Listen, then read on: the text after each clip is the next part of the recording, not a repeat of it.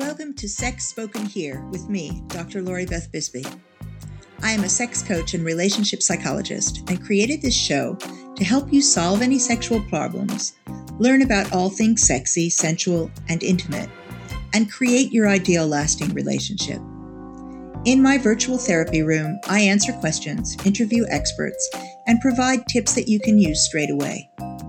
Listen in weekly as I share key strategies to help you create a problem-free, exciting sex life.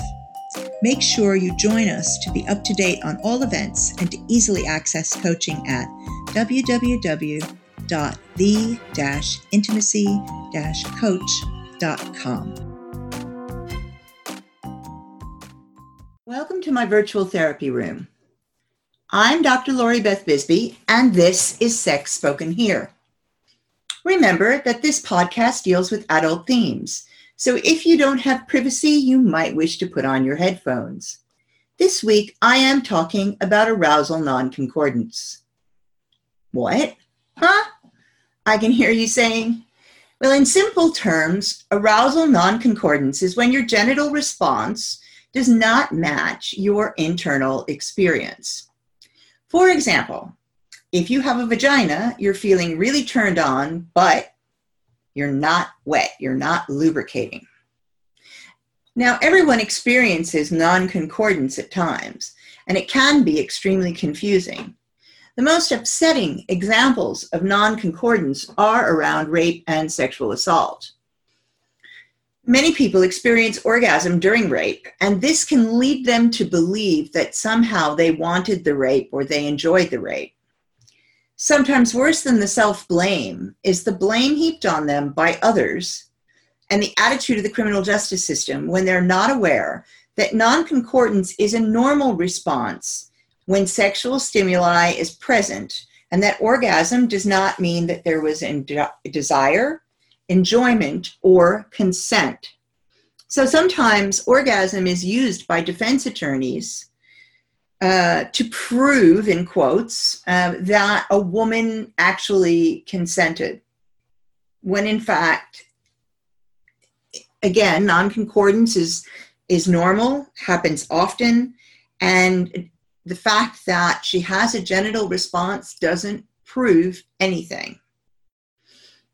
Dr. Emily Nagoski, who's a sex educator, discusses non-concordance in detail in her book, Come As You Are, The Surprising New Science That Will Transform Your Sex Life. She gave a TED Talk at TED 2018 that covered this topic as well. And I just came back from there and heard the talk, thought it was fantastic, and decided that I needed to cover it, hence this podcast.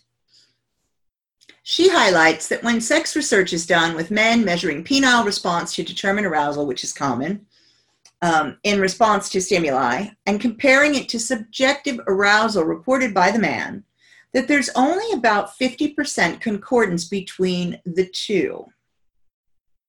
That means 50% of the time there is non-concordance. The man reports arousal, but his penis doesn't harden, or the man doesn't report subjective arousal, but his penis is hard. So let's think about that for a minute. There's only a 50% overlap. So 50% of the time, the fact that his penis is hard is indicative of his arousal. 50% of the time, it's not. She reports that if you do the same experiment with a woman, there's only a 10% overlap. Now think about that for a second. Though a woman's genitals react to sexually relevant stimuli, the overlap with a woman's subjective arousal is only 10%. So what does this actually mean? Something can be sexually relevant, but not something that a person would is finding desirable. That's one of the things it can mean. So, for example, bondage is sexually relevant, but Mark finds it tedious. So his body recognizes the fact that that's a sexual stimuli, but when he watches it or participates in it, he just doesn't find it enjoyable.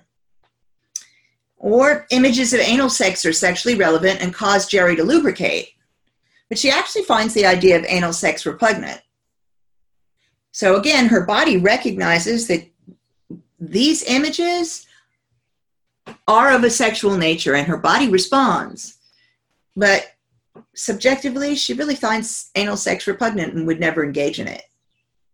Now, one of the things this highlights is how important the brain is in female sexual response, and also how important context is in sexual response as well. Emily Nagoski talks about Ross Buck's framework to think about emotion that allows us to better understand non-concordance, because non-concordance doesn't just occur in relation to sex and sexuality and sexual response, it also occurs in relation to emotions. So emotion 1 is the involuntary physiological response. Your heart rate and blood pressure, pupil dilation, digestion, sweating, immune functioning, all of these things are part of an involuntary physiological response. Genital response also falls into this category. And my college friend who got wet while she was bored, tied up, and waiting for her partner to come back experienced this kind of response, but nothing else. Emily goes on to say, emotion 2 is involuntary expressive response to a feeling. This is body language, or more accurately, paralanguage. Things like vocal inflection, posture, and facial expression. All the cues that we use to infer another person's internal state. A great dinner date will be full of emotion too, as you find yourself putting your hand on your date's arm, gazing into their eyes and smiling. These are often influenced by culture, but have a great deal of universality, and they can be intentionally controlled to some degree, but not as much as you might think.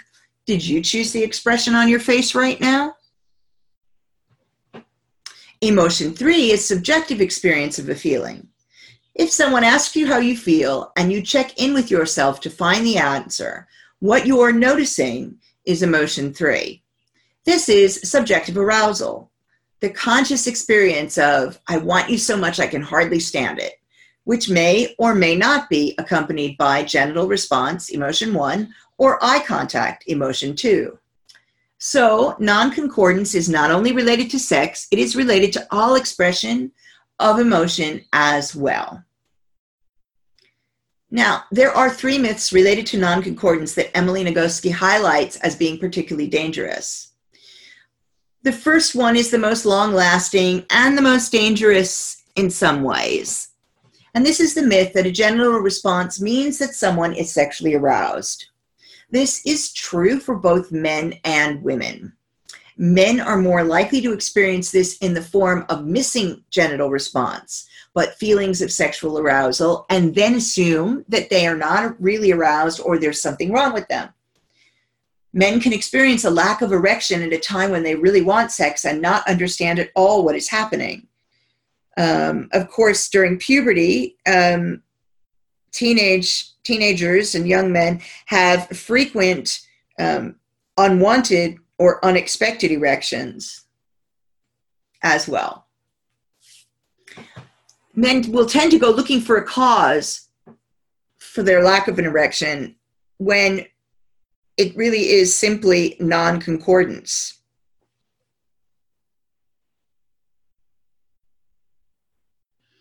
Why is this particularly dangerous? Because it encourages people to question their subjective feelings of arousal. When someone does this, they begin to question their judgment and may agree to do things that don't cause them pleasure and that they actually don't want to do. It's the myth that leads men telling women who say they don't want something, or who are even saying a clear no, that they are obviously aroused because they are wet. Genital response is a conditioned reflex. It's the body expecting activity because it's exposed to a sexually relevant stimuli. It does not suggest wanting. Genital response does not mean turned on. Subjective response is the only completely sure way to assess whether someone is turned on, and so you need to be talking with a partner or potential partner. Now, genital response can mean turned on when it's combined with subjective arousal, right? So that's the important bit to get, is that relying on it alone is to not really have any idea whether or not your partner is turned on. Myth number 2 is that genital response means that someone is enjoying something. And this is when it is suggested that a woman's genitals are giving the truth about what's really turning them on, and that women are either in denial or out of touch with their bodies or lying or so repressed and not aware of their own deep desires. This myth is dangerous as it encourages men to push forward, justifying this behavior by saying the woman is not aware of her own desires, suggesting that her genitals will highlight what is really true. The danger is obvious. If your genitals tell you the truth about arousal and you lubricate when being sexually assaulted or become erect when being sexually assaulted, then it means you wanted or enjoyed the assault. This could not be further from the truth, since genitals only signpost that something is sexually relevant, not enjoyable or wanted. For example, there was research that has women and men reacting with genital response to movies of monkeys mating. Now, that may sound odd, but what they are reacting to is the idea that mating is a sexual act. So they note that mating is a sexual act, therefore there's a genital response. But I have to say that in 30 years of working with people, I haven't yet met someone who has a fetish about monkeys mating. So the chances are there's no wanting or enjoying there. It's a reaction that is as a result of understanding that a genital response means something is sexually relevant. It is a sexual stimuli. For women, the biggest part of arousal occurs in the mind. The evidence of this is the only 10% overlap between genital response and subjective arousal. For men, 50% overlap means that about 50% of arousal is in the mind. Now, when you think about this, it's tremendously important then to make sure that you are appealing to the mind, the woman's mind. That means context is more important for women than it is for men. Conversation can be more important for women than for men. Verbally setting the scene, taking your time, all of these things to encourage that mind response, that subjective response of arousal. Finally, the third myth is that non-concordance is a problem.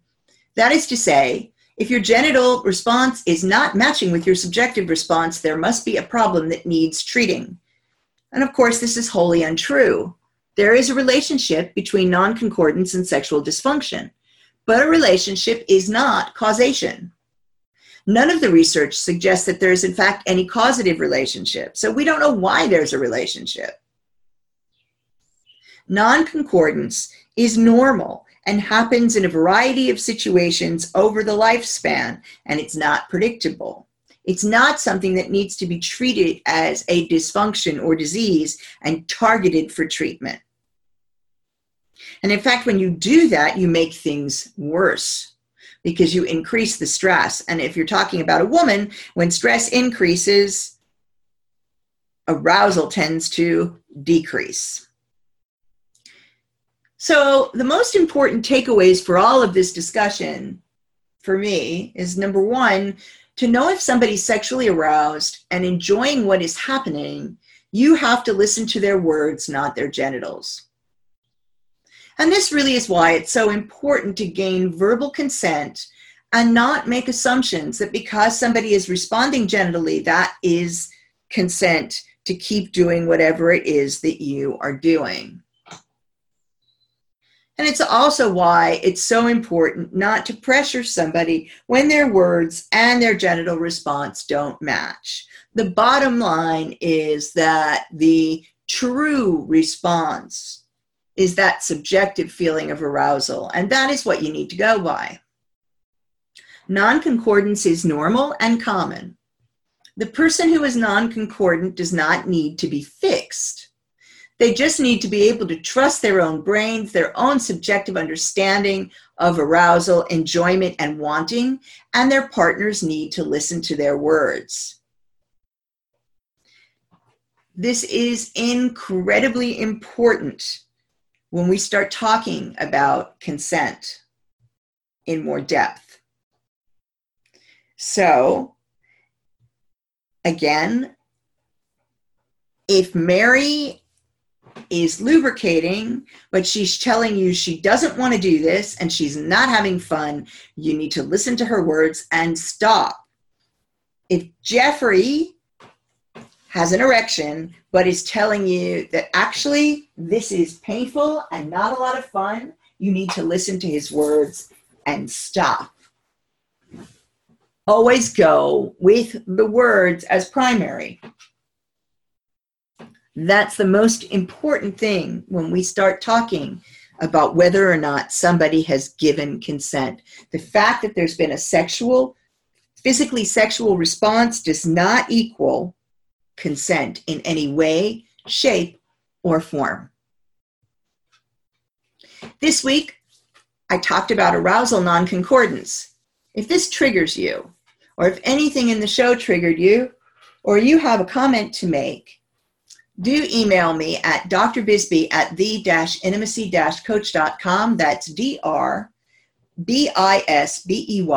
at the-intimacy-coach.com. Thanks for joining me for Sex Spoken Here with Dr. Lori Beth Bisbey. Please write to me with suggestions for the show or any questions you want answered at drbisbey at the-intimacy-coach.com. That's DRBISBEY at the-intimacy-coach.com. Do follow me on Twitter and Instagram, where I'm also at Dr. Bisbey, and follow me on Facebook. Please check out my YouTube channel and my channel on Binge Networks. For a free 30-minute strategy session with me, head to https://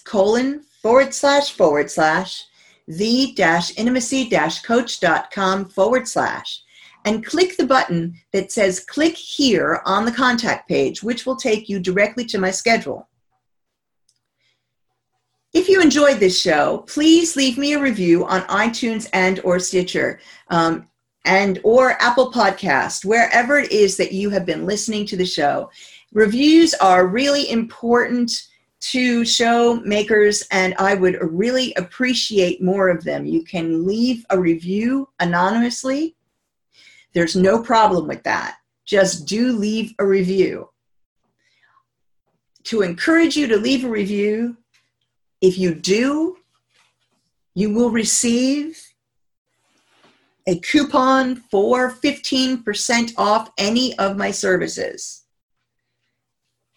So if you leave a review, you will receive a coupon for 15% off any of my services and a free ebook. I look forward to seeing you on the show next week. Thank you so much for listening. Thanks for tuning in. You were just listening to Sex Spoken Here with Dr. Lori Beth Bisbey. If you enjoyed the show, please leave a review here on iTunes or on Stitcher. And make sure you head over to www.the-intimacy-coach.com to subscribe for free newsletter updates to help you create and sustain an exciting, trouble-free sexual life. Stay tuned for upcoming weekly episodes on all topics, sexy, sensual, and intimate. Thanks for listening.